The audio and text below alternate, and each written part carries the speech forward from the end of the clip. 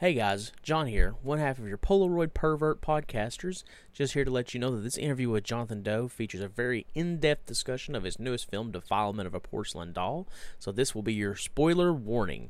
If you have not seen the movie yet, and you care about spoilers, you may want to go get you a copy at futureproductions.com, which you absolutely should, because we both absolutely love this movie, and then come back and listen to it, and we hope you do, because this is our favorite interview we've done with Jonathan yet. Jonathan is awesome, and we always appreciate him coming on.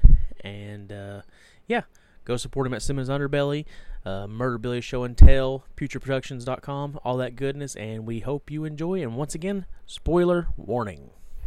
Cult Collectibles is the #1 site for historical items from the People's Temple, Heaven's Gate, Om Shinrikyo, and many other cults that you never even knew existed.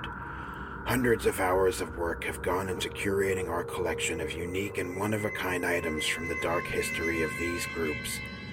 We also have a large selection of true crime memorabilia from such notorious cases as Edmund Kemper, Jeffrey Dahmer, Charles Manson, and many more. We add new items to the site every week and post sales and auctions on our Instagram at Cult Collectibles. So visit us on the web at cultcollectibles.org today. Hey, this is Stephen Byer from Runner Films, and you're listening to Sick on Cinema.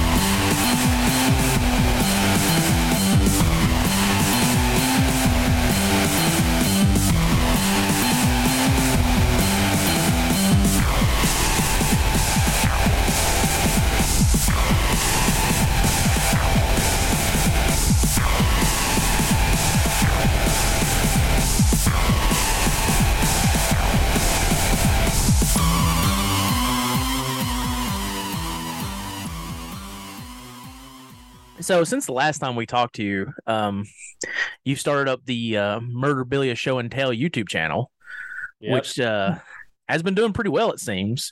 Where did the idea for that come from, and how do you see like doing videos for that differing from like Cinema's Underbelly?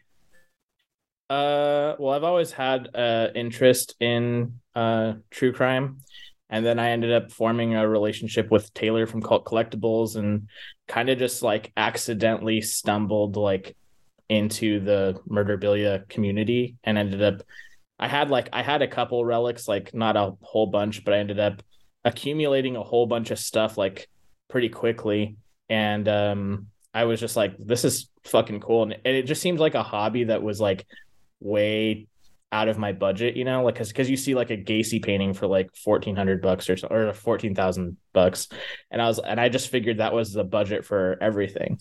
But then I found that there was stuff that was a lot smaller than that. So I kind of started just collecting like some of the heavy hitter stuff. Like I ended up getting like Richard Ramirez letters and stuff from BTK. And I ended up getting like 10 things. And I was like, I really, with all my collecting, I always want to like feel like I'm making something productive out of it, you know. That's why it was Cinema's Underbelly, like, oh, I can talk about each one of these films that I have in my collection. And then I started accumulating true crime stuff, and I was like, well, this would be a cool thing to talk about. And I don't know, I just feel like I have all of these little facets that I'm interested in, and I think it's like that's why I started my podcast, the Uneasy Train Explorers Club, because then I can like interview porn stars and people who do crime scene cleaning and all that kind of stuff. And so that allows me to have that cathartic avenue to explore, and Cinema's Underbelly is my avenue to do cinema, and now I have Murderbillia Show and Tell to talk about true crime. So I don't know, I always decide to have more on my plate than I can handle. But I really am having fun with it, and I really like, for those who haven't watched it, the channel kind of has two areas of focus. There's videos that are show and tell episodes where I kind of show an item from my collection and talk about the case behind it. And then there's episodes which I call field trips, and I usually have like a guest, and we'll drive out to a location where something happened. So like I've been to like the Heaven's Gate mansion with Taylor. I went to the Richard Speck house or nurse dormitory place where the murders happened with Felicia. I've had Henry Derrick Ellis, who's like a musician and does stuff with people from like Megadeth and whatever. And we've done like LA tours and stuff. So it's gaining traction pretty quickly. And I don't know, it's just pretty well received. So my plan is that I've been really busy putting out this new movie, but once the dust settles with that and it's out, I'm going to be regularly putting stuff out both through Murderabilia Show and Tell and Cinema's Underbelly. That's going to be my next endeavor. How do you see the like true crime community and like the extreme underground or just horror community in general differentiating? Is there like a line between them, or do you think they're very similar? I think that there's like an overlap, but there's definitely an overlap. I meet a lot of people who are into true crime who are into horror as well, and then and vice versa. But then I think that everyone's limit is kind of subjective, right? And so some people would probably, like, I've had people get upset about films that are like based off of true crime. Like I've gotten shit with The Degenerates because I made a movie about something that was real. So that's someone's line, and it's their own, it's relative to them. So those people exist in the extreme community, and there's that line, and they probably wouldn't be interested in Murderabilia, right? But then there's other people who are kind of interested in both. So I think there's definitely an overlap, but there's definitely also kind of like a barrier, like that might be the ceiling for somebody, So yeah, I think it's, like there's that kind of spectrum of like extreme. Some people stop at like, oh, once it starts getting into the fetish stuff, I'm fucking gone. Or once it starts getting into true crime, I'm gone. So yeah, I mean, I fuck with this little niche group of people who kind of are down with all that kind of stuff. In recent memory, there's been a little bit of a pushback on true crime stuff, like with the controversy with the Dahmer documentary and things of that nature, where I didn't feel like that was a thing not too long ago. What do you think that stems from? Well, I don't want to get like super like political, but I do think that you get a lot of attention for canceling people is a trend right now. You find something problematic and it gives you purpose. I think for a lot of people, we got to stop this thing. And so I think for a lot of people, like I've known about Jeffrey Dahmer since I was a kid, but I'm realizing that there's a whole new generation of people who didn't grow up in the 90s and didn't know about Jeffrey Dahmer, who were born in like, I don't know, dude, like someone born in 2000 is like 22 years old right now, And so there's like literal adults who like weren't around for 9/11 and weren't around for Jeffrey Dahmer. And so they are now just discovering these cases, right? And there's this kind of culture where if we find something problematic, we need to take action and stop it, right? And so that's why you kind of see people like trying to cancel Elvis because Elvis dated someone underage, right? Like this was so long ago, everyone involved is dead. Like this is kind of like a weird hill to die on, And the same thing with like Jeffrey Dahmer. All these people learned about Jeffrey Dahmer and are now upset, but it's like, dude, that happened in 1994. Like he died in 1994. It's all old news, but I think that it's like, I don't know, it's bubbling up into this new generation of activists that want to feel like they need to make a difference every time they see something problematic. But the other thing that I think that I've got 2 points related to that. First thing is that Dahmer show is the most popular, successful thing that Netflix has ever fucking had, right? Yeah. So all these people that are sitting here and saying boycott Jeffrey Dahmer, like you're probably watching it too, dude. Like if you just statistically look at the numbers, most people have sat down and watched it, right? And if you want to think about who's making the most money off of Jeffrey Dahmer, it's Netflix and the producers and everybody behind that show. It's not fucking true crime collectors who are fucking selling a Jeffrey Dahmer fork for $100. And we get fucking comments from people being like, you should give that money to the fucking victims. Like, the dude killed tons of people. You want me to divide $100 between like how many fucking people, dude? That's like cents to people. If I was going to give it to anybody, I'm going to give them chump change. You know, it's almost like an insult.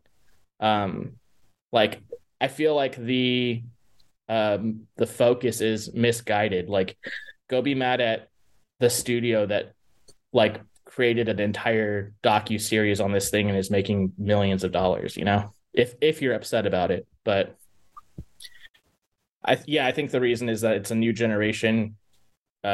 Society and culture are different, and so you're kind of just seeing the new generation respond to old news.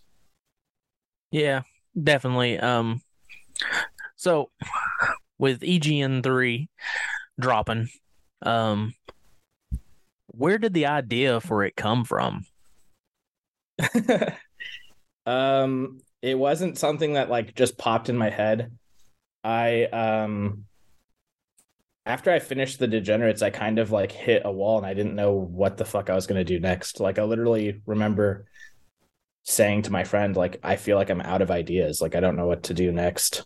But what I wanted to do was, I felt like I had explored popular avenues with the first two films. Like, emetophilia or vomit fetish is not anything new to extreme cinema. I just took something that I like and kind of gave it my own like flavor. You know, it was my opportunity to kind of throw my hat into the arena and see what I could bring up. You know, I wanted to make something unique and different. And the same can be said with The Degenerates. You know, like, everyone and their brother has made a fucking found footage movie or a pseudo snuff movie, and necrophilia has been done to fucking death. But I felt like I had an idea that was fresh and new that I could bring to the table. So I did that as well.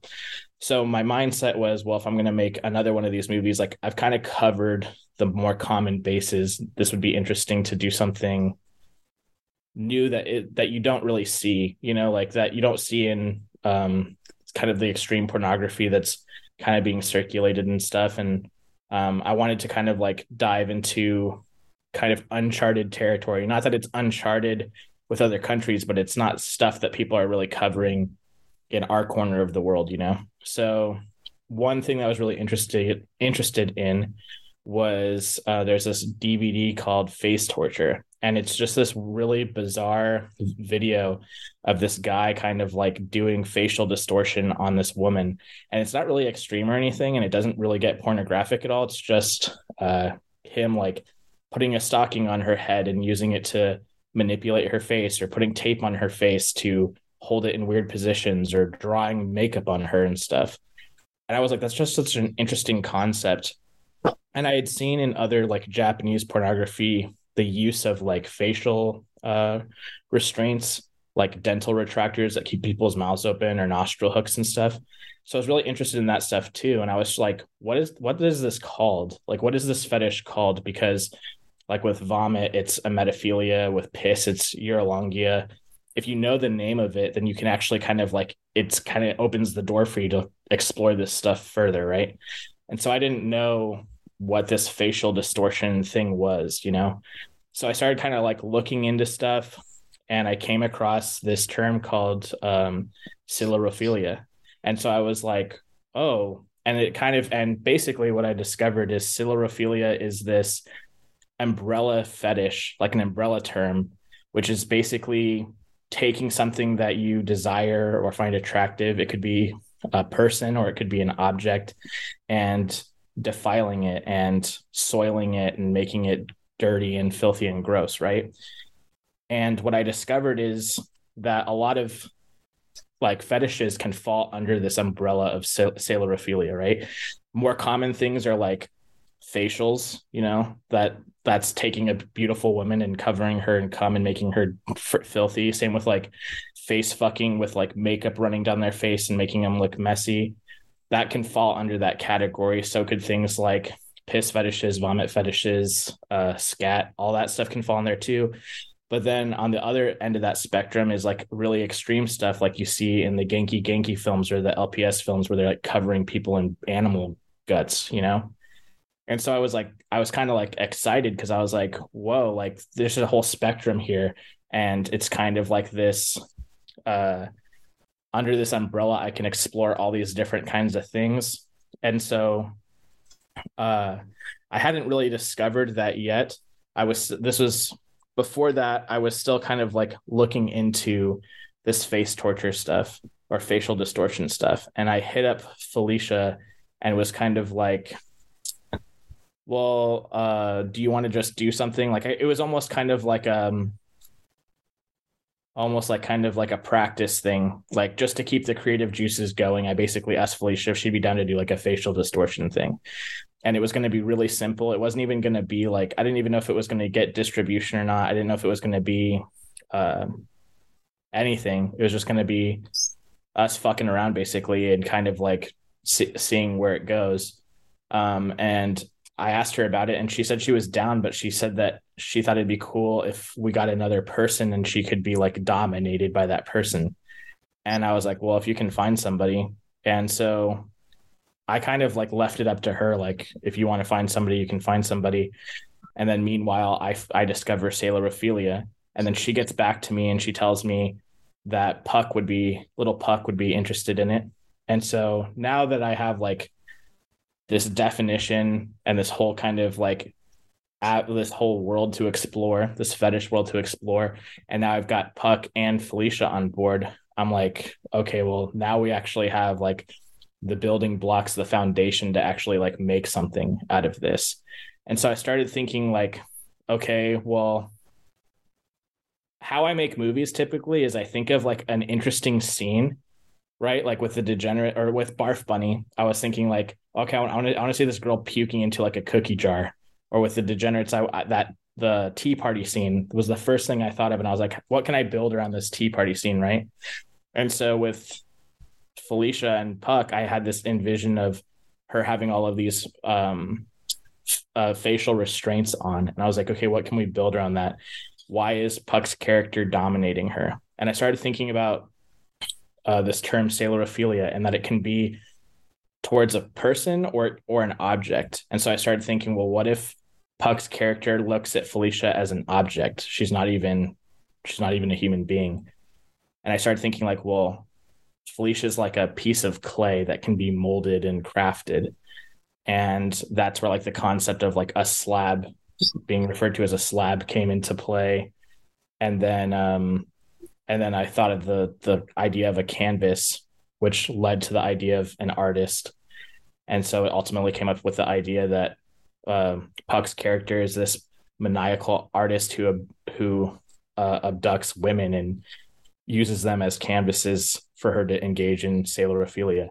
And the cool thing about Sailorophilia is it allowed me to explore all of these fetishes I was interested in and give homage to all these films that I'm really influenced by. So it's kind of a long-winded story, but it started from nothing and it grew into this really, I feel it doesn't feel like a complex story, but to me it feels like a complex story, the journey of it, I guess.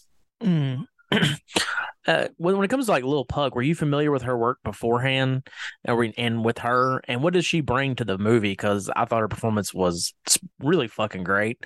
And like especially the way that like as she becomes like furthering in the extremity and escalation and messiness, the more childlike she gets. Yeah, that stuff I thought was really fucking good. So yeah, what does she bring to the movie, do you think? I had known about Puck for a long time. I've been working with Felicia for a long time and I'm friends with her. And Felicia and Puck have done tons and tons and tons of content together. They have a like series that they do called Gaslight Your Girlfriend, or some kind of gaslighting girlfriend series. And they're like these different scenarios where Puck is kind of like dominating Felicia and gaslighting Felicia.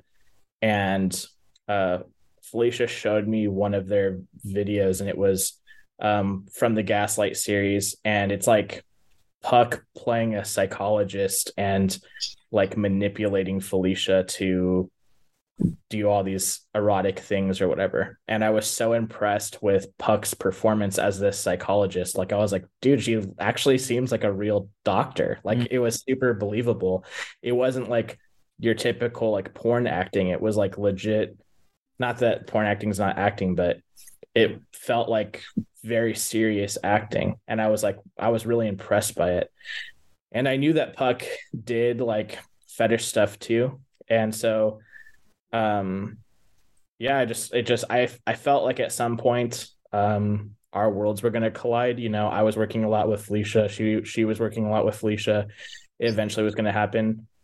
And I just knew, I had a lot of confidence and faith that she was going to do well with the character of the artist. And she did. She actually created that person, because I don't write scripts, I write treatments, and a treatment is basically just kind of like an outline of the story.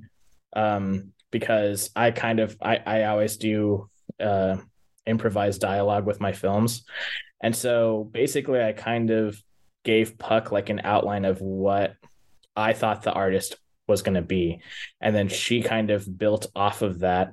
And when we finally met up, because we live in different states, when we finally met up, I was so blown away and so impressed with Puck. She had her treatment, and it was written all over it was all of this stuff about the artist. And she had all of these lines that she wanted me to approve. Like, well, what do you think about the artist saying a comment like this? And it was all the stuff that you hear in the movie, like calling Felicia a slab, calling her a piggy, calling her like all of these different names. And yeah, she just, I mean, I have nothing but praise for Puck. She's professional in everything that she does. And yeah, that artist character was completely crafted by Puck. Like, she invented that person and I think executed it perfectly. And she really understood the narrative and where we were going to go, that like it was going to start out and then it was going to escalate, and her character was going to get more aroused and more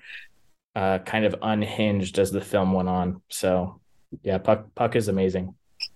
The whole movie has this whole like dystopian feel to it. Like, it feels like it doesn't take place in our world almost.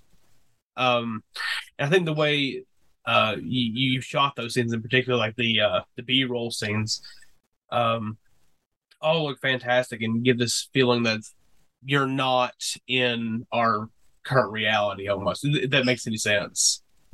No, that's exactly what I wanted. I wanted it to feel like it was like, I don't know, like like a familiar world, but an other world, you know, like that it was kind of like a dystopian rundown town, you know, and that it is occupied to a degree, you know. There's like, she lives under the train tracks and stuff, but it's not a place that you would really want to wander around by yourself or anything like that. And that she's just one of probably a variety of different characters you don't want to run into in this fucked up world that exists. But yeah, I mean, all of the external shots were in Gary, Indiana, and that place, like for every like 3 houses, there's an abandoned house. So, and like, yeah, we went to an abandoned school and we went to an abandoned church, and that's where a lot of that stuff was shot.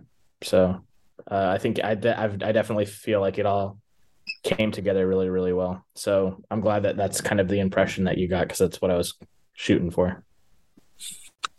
The movie definitely gets pretty intense at some points too. What is shooting stuff like that like? Is there kind of like, all right, this is how far we're going to go, or do you kind of just play it by ear? Well, every single thing in the film was heavily discussed, and like nothing was like, as much as things seem like we just were doing it on the fly, it was all very calculated. Like I said, we're all in different states, so we would have like Zoom calls, and like we'd sit and talk about like what do we want, like where do we want to go with this scene. And a lot of the stuff, all of the scenes in the movie were like, I have in the film that it was written by me, Felicia, and Puck. And I kind of came up with like the basic outline of the film, but for each individual scene, it was a collaborative effort with each of us. Like I basically told them, like, I want this film to be disgusting. I want it to be nasty. What do you guys want to do? And so much of like the scenes that are really fucking gross were the idea of Felicia or Puck. And it was very like, we knew exactly how things were going to go.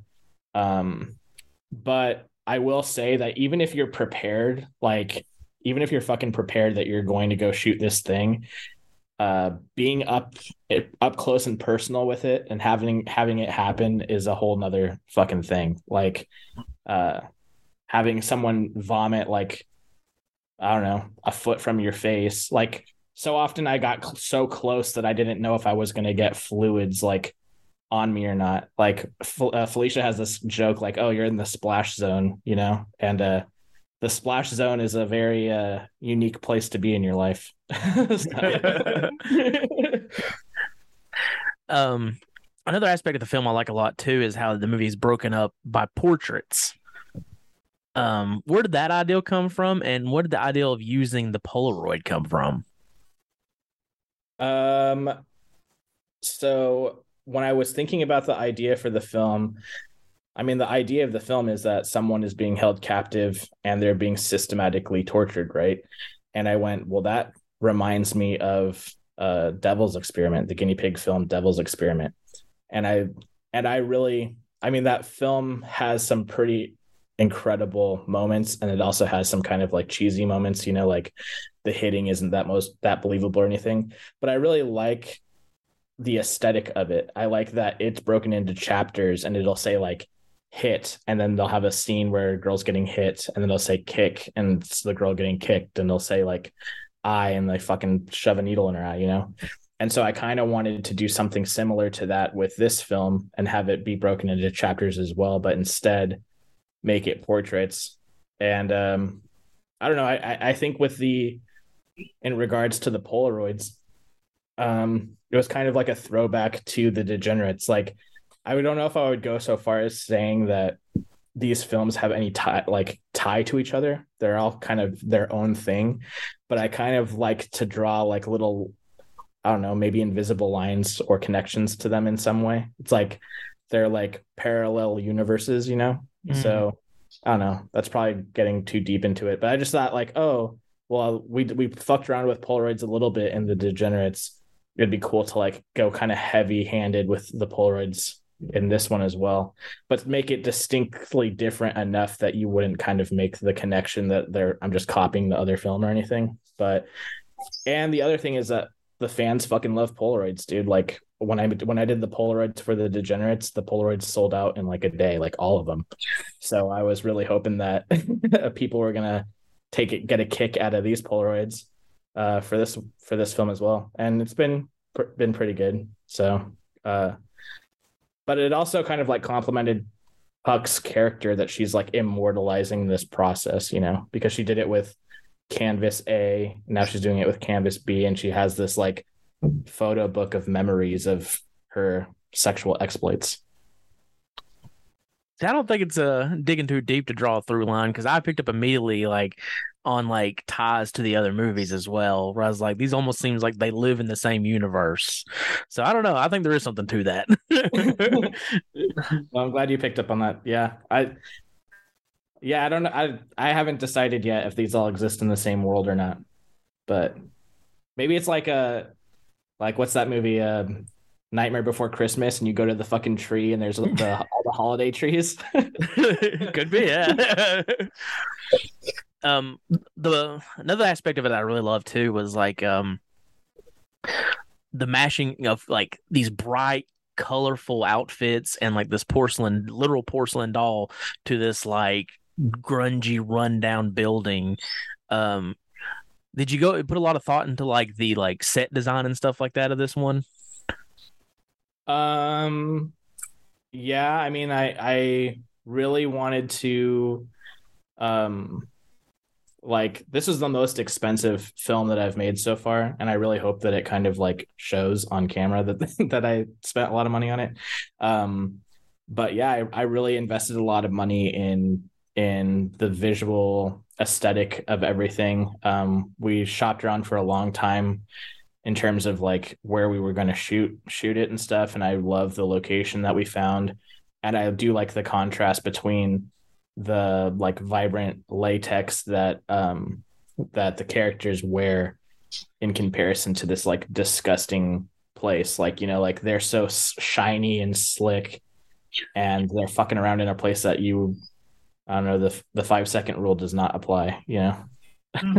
So, and I mean, you want to talk about kind of like through lines. Like, I feel like the Polaroids are kind of a through line to the Degenerates, but the colorful outfits are a through line to Barf Bunny, you know. Yeah. So and with the porcelain doll, like, and Puck like talking to the doll, where did that idea come from? Well, I've seen in like Mari and Dora films that he'll have porcelain dolls like just kind of pop up, and I always felt like that was just like a really good sprinkle of detail in his films. And so I kind of liked, and I have 2 sisters, and they always had porcelain dolls when I was younger, and I remember going in their room and always being kind of freaked out by their fucking porcelain dolls.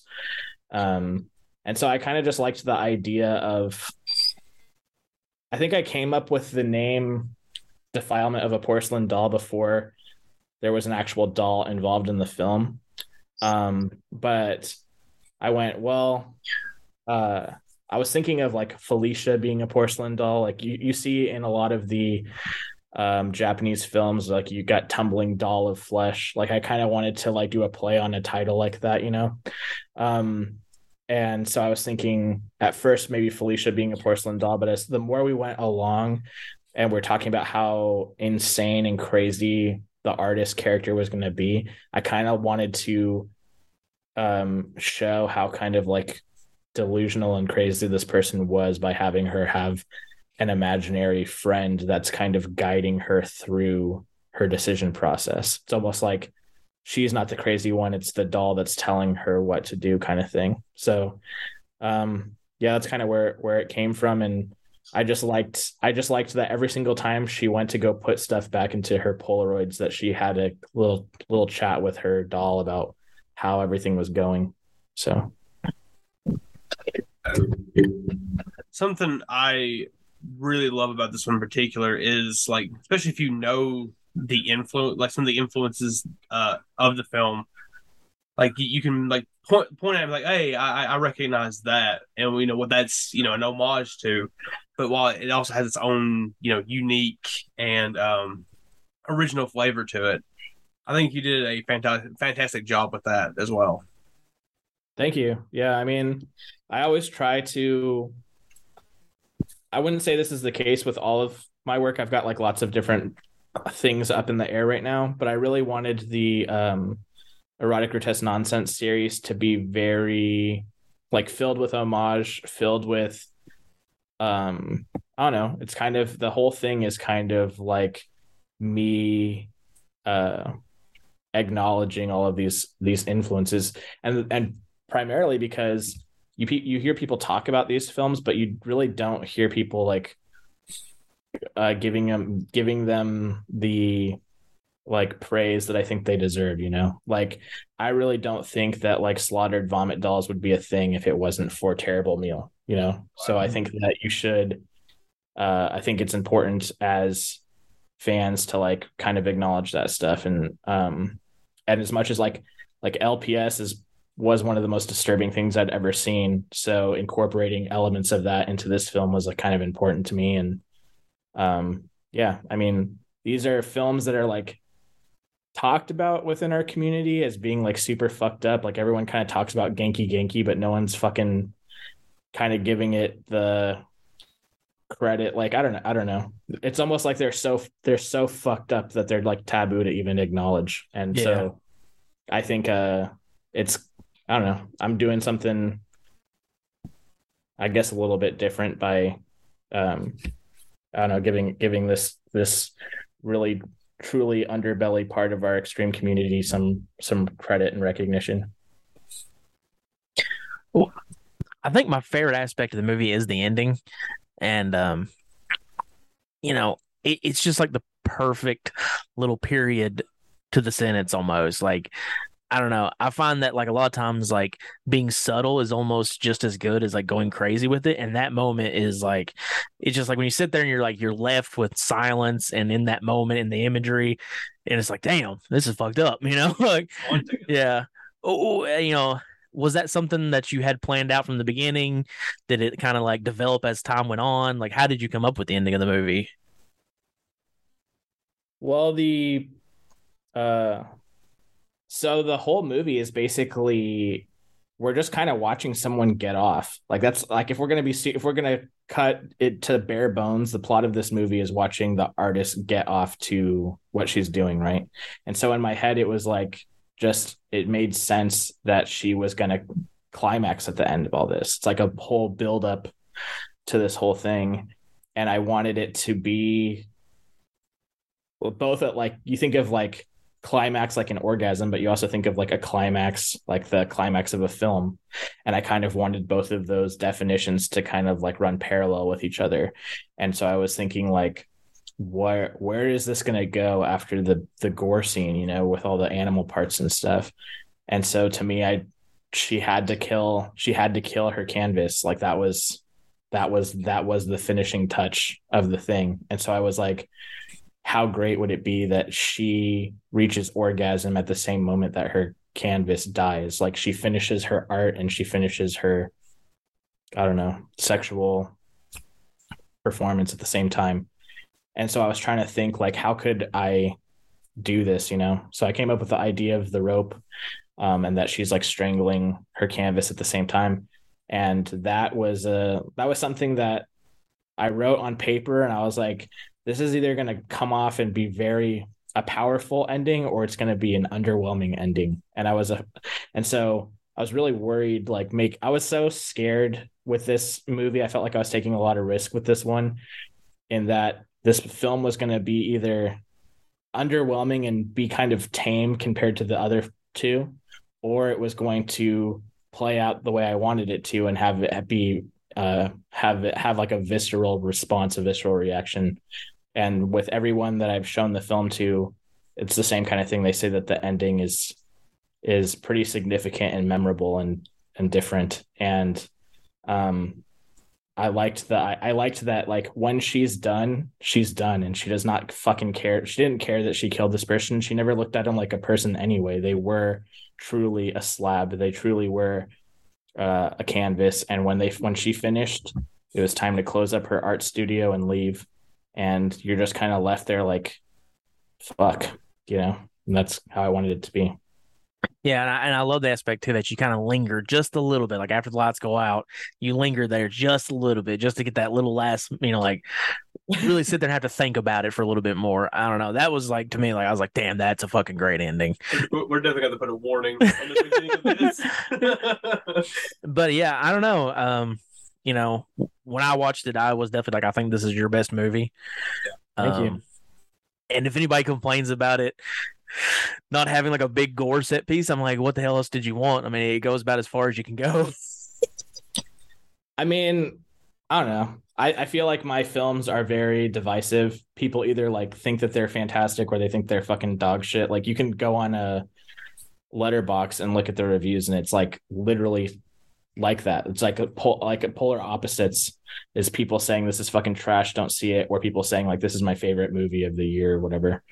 And so I feel like it's one of those things, like you either get it or you don't fucking get it, and I think a lot of people are going to watch it and fucking get it and think this is really cool, and then there's going to be people like and be like, this is this is the most weird, dumb thing I've ever fucking seen. So, but I think for people who are like well versed in my inspirations and the kind of cinema where this was kind of built from, I think are going to be able to like admire that kind of stuff. And like, I do think it's weird that people are saying like it has no gore when it has literally one of the chapters is called gore. Yeah.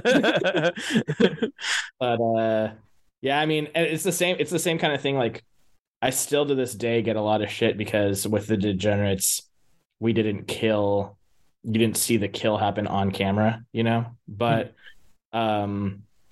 you also didn't see fucking in the real case, you didn't see him die on camera either. Like, it's the infamous image is the aftermath of this person being cut up, you know? So that was kind of my logic anyway. And I personally like art that doesn't fucking tie everything up in a little tiny bow for you, you know, that it doesn't have a traditional fucking story arc and at the end everybody is happy and all the questions have been answered and whatever. Like, if you want to see that, then go fucking watch a Disney movie, dude. But yeah, so I think I don't really know where I was going with it, but I feel my point is that I think the same kind of people that are gonna be pissed off that you didn't actually watch a person die in the Degenerates is going to be the same kind of thing. Like, yeah, you're watching someone get covered in gore, but because you're not seeing a knife actually go into somebody, it doesn't count for some reason, which I think is weird. So, but yeah, to each their own. You know, I thought about when I was watching it too. I was like, you know, the rope and her getting off while she's doing it is far more disturbing and like a more poignant image than if she came around the corner with a chainsaw and you got this goofy over the top gore effect at the end of it. You know, that wouldn't have fit the tone of the movie at all. So, you know, why do that? You know, to me, I don't know. I think you nailed it. Thank you. Yeah, I mean, I think it's the subtleties, or it's what's the things that are. Not that I'm comparing myself to this, but like I think one of the reasons why Hitchcock is fucking Hitchcock is that so many things leave it to your imagination. You didn't actually see it, you know? Like in fucking Psycho, you didn't actually see the knife ever penetrate somebody, you know, or like I like the idea of that things are implied and that horrific things can be implied and that you just got to think about it, you know? Mm-hmm. Same with the ending for the film, you know, like that canvas is still presumably in there rotting right now. Yeah. It's a disturbing thought. Yeah, it's very sad. You kind of talked a little bit about like, you know, after the Degenerates feeling like you didn't have any ideals left, you know, and it's probably tough because, you know, this one's still pretty fresh, you know, just now coming out and everything. Do you know what's next? Do you have an ideal of where you might go next? Well, the one thing that I really enjoy about this series is that so much of it is real, you know, like the vomiting is real. The fucking piss is real, like a lot of this stuff. And it's kind of, and what I like about that is that it kind of like, yes, there's moments where there's practical effects and then there's moments when there's not. And it kind of like teeters that line, like where's the boundary, you know? And so I kind of want to push that further. And there's fetishes like blood play. That's something I would like to explore. And there's a couple adult actresses that I found that are really into like impact play, like legit getting punched in the face. And I mean, I haven't even talked to them, but that's a very interesting thing to explore is if you actually watch someone who legit is down for you to beat them up, that would be a very visceral, unpleasant fucking thing to see on camera. Like, especially if you could get them to act like that you're not into it. So, I mean, I don't really know, but I think it would be pretty crazy to have like a movie where, I don't know, a girl gets abducted or something and you legit watch her get tortured, you know? But I don't know, maybe that's too extreme. Hey, as long as everyone's consenting, then I don't think so. Yeah, I mean, yeah, you'll see the behind, like, I don't know, that's why I put the behind the scenes with all my stuff is like, obviously consent is super important and making sure everyone is down for what's going on. Like I would never like I can say with confidence that everything that I've done in any of my films, not only was it like consensual, but it was like eagerly pursued by the talent involved in the film. Like they wanted to do it. It's not me being like this hard director saying like, you know what, I paid you, you have to do this. You signed the documents. It's like, this is going to be fun. Like we're all having fun doing it. And if someone told me that they were like on the fence, I would just scrap it from the script altogether, because I don't want to push someone in a direction that they're not comfortable with. I only want to do things where it's like, I don't know. This is something they do all the time. You know, Felicia pukes regularly. It's not like I pushed her in that direction. She was already doing it when I met her. You know, and so, yeah, I would like to continue that with my career. That everything, we're all having fun. Like these movies are really disturbing, but behind the scenes, we're all kind of just having a blast. You know? Yeah. Oh yeah. An aspect I meant to ask about earlier that I really enjoy about your movies is though you are pushing the fetishes, you know, and that's the whole inspiration behind it, you keep the horror like real strong. How important is it to like balance those two for you?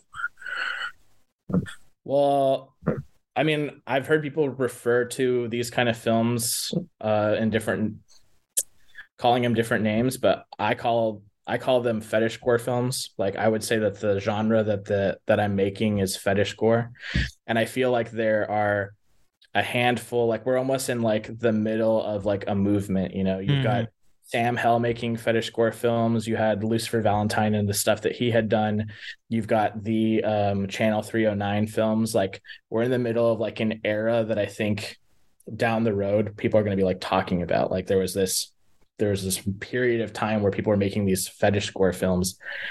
And so when I think about it, I think about that definition, fetish gore, that it needs a fairly balanced amount of both, you know? So I never want to just make a film that, at least within the EGN universe, I don't want to make something that's just strictly a fetish film or strictly a gore film. Like it has, in order to be an EGN film, it has to be fetish and gore together. So that's kind of when I'm writing my treatment or writing my narrative for the film, there's got to be components of both. And to a fairly equal degree. Like I feel like this new film is very heavy with the fetish stuff, but the overall tone is disturbing and scary and unpleasant. So it's erotic within a horrifying environment or a horrifying world. Yeah, and you know, you talked about like, you know, we're kind of in the boom period right now of the fetish horror stuff. What do you think could be the next big thing, though? Like, what do you think is going to blow up in the underground next? I don't really know, man. Like, I'm like looking at the things that are like really popular right now. And I don't know. I think we all are standing from different vantage points of what we see, but like, with the Iceberg that came out, like mixtapes are fucking super popular right now, but I don't really ever see that becoming anything substantial. I feel like that's just kind of like a weird thing. I don't really know where it's going to go. I think maybe the next direction is going to be more like, I wouldn't say psychological, but like just like horrific circumstances, you know, like a story about like Antichrist, you know, the plot of Antichrist is fucked. Like just the whole plot of it is fucked, you know? Or like Funny Games. Like Funny Games doesn't have explicitly visually violent graphic stuff, but the circumstances that are taking place are fucking awful, you know?